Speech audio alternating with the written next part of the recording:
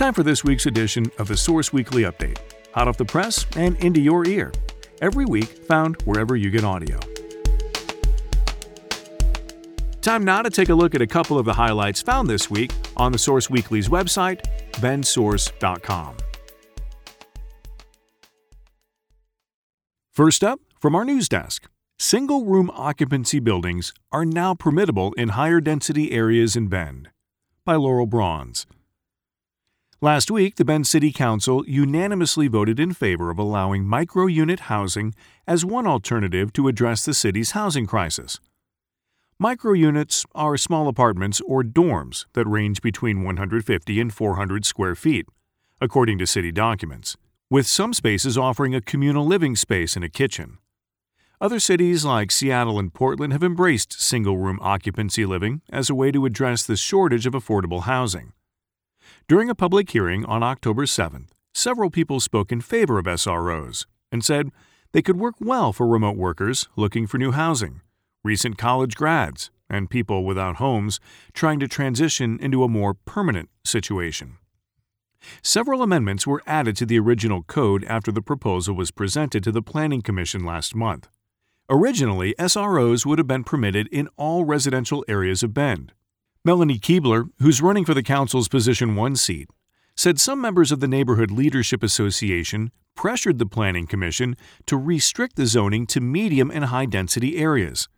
The NLA is made up of wealthy white homeowners, Keebler told The Source. If you restrict this from standard density residential zones, well, that is most areas of the city. You just kept it out of most neighborhoods. And finally, Black Lives Matter protesters, the Bend Police Department, and a pro-Trump brigade clashed 2 weeks ago. Now, local police want many participants charged with crimes. By Laurel Bronze.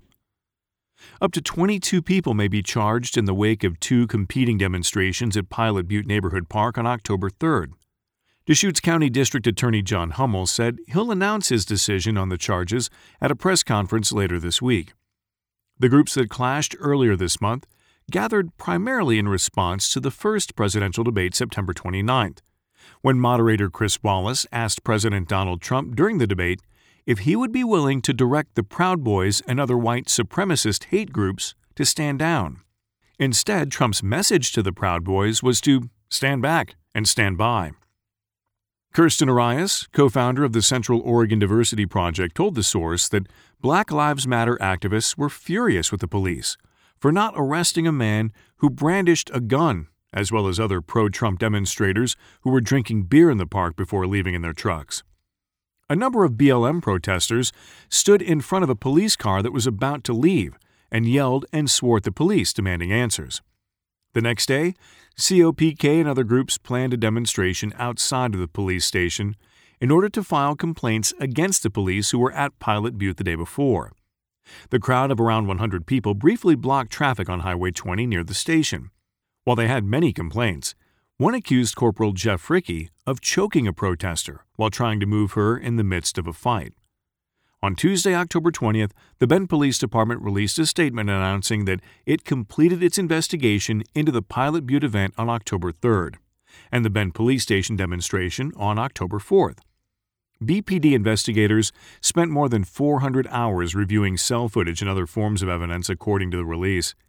BPD said that 22 people should be charged with violations, including interfering with police, theft, assault, disorderly conduct, unlawful use of a stun gun, mace, and a weapon, and participating in a riot. While it is traditional BPD practice to send out press releases to the public to announce alleged crimes, suggesting criminal charges through a statement is new. During my 6 years in office, I've never seen the police department inform the public as to what charges they think I should file, Hummel told The Source. And I don't think it ever happened before my tenure in office. Thanks for listening to this week's edition of the Source Weekly podcast. For more on these and other stories, pick up a free copy of the Source Weekly or visit our website, bensource.com. Thanks for listening. I'm Sam Scholl.